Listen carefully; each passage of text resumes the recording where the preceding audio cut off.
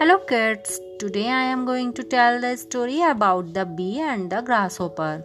One day a bee met a grasshopper in a garden. Bzz, bzz, said the bee, let us make a little house. I can gather honey and carry it to the house. We should also gather honey and carry it to the house. When winter comes, we shall have honey to eat. How happy we shall be. Winter is far away, said the grasshopper.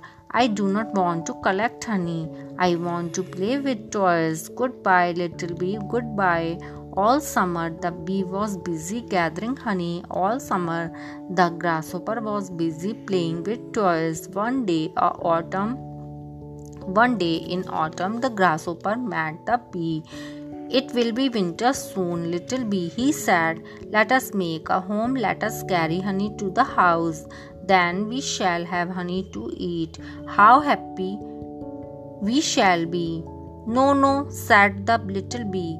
It is too late now. Summer is the time to make a house. Summer is time to gather honey for the winter. I will not live with you. Goodbye, grasshopper, goodbye. Thank you and goodbye.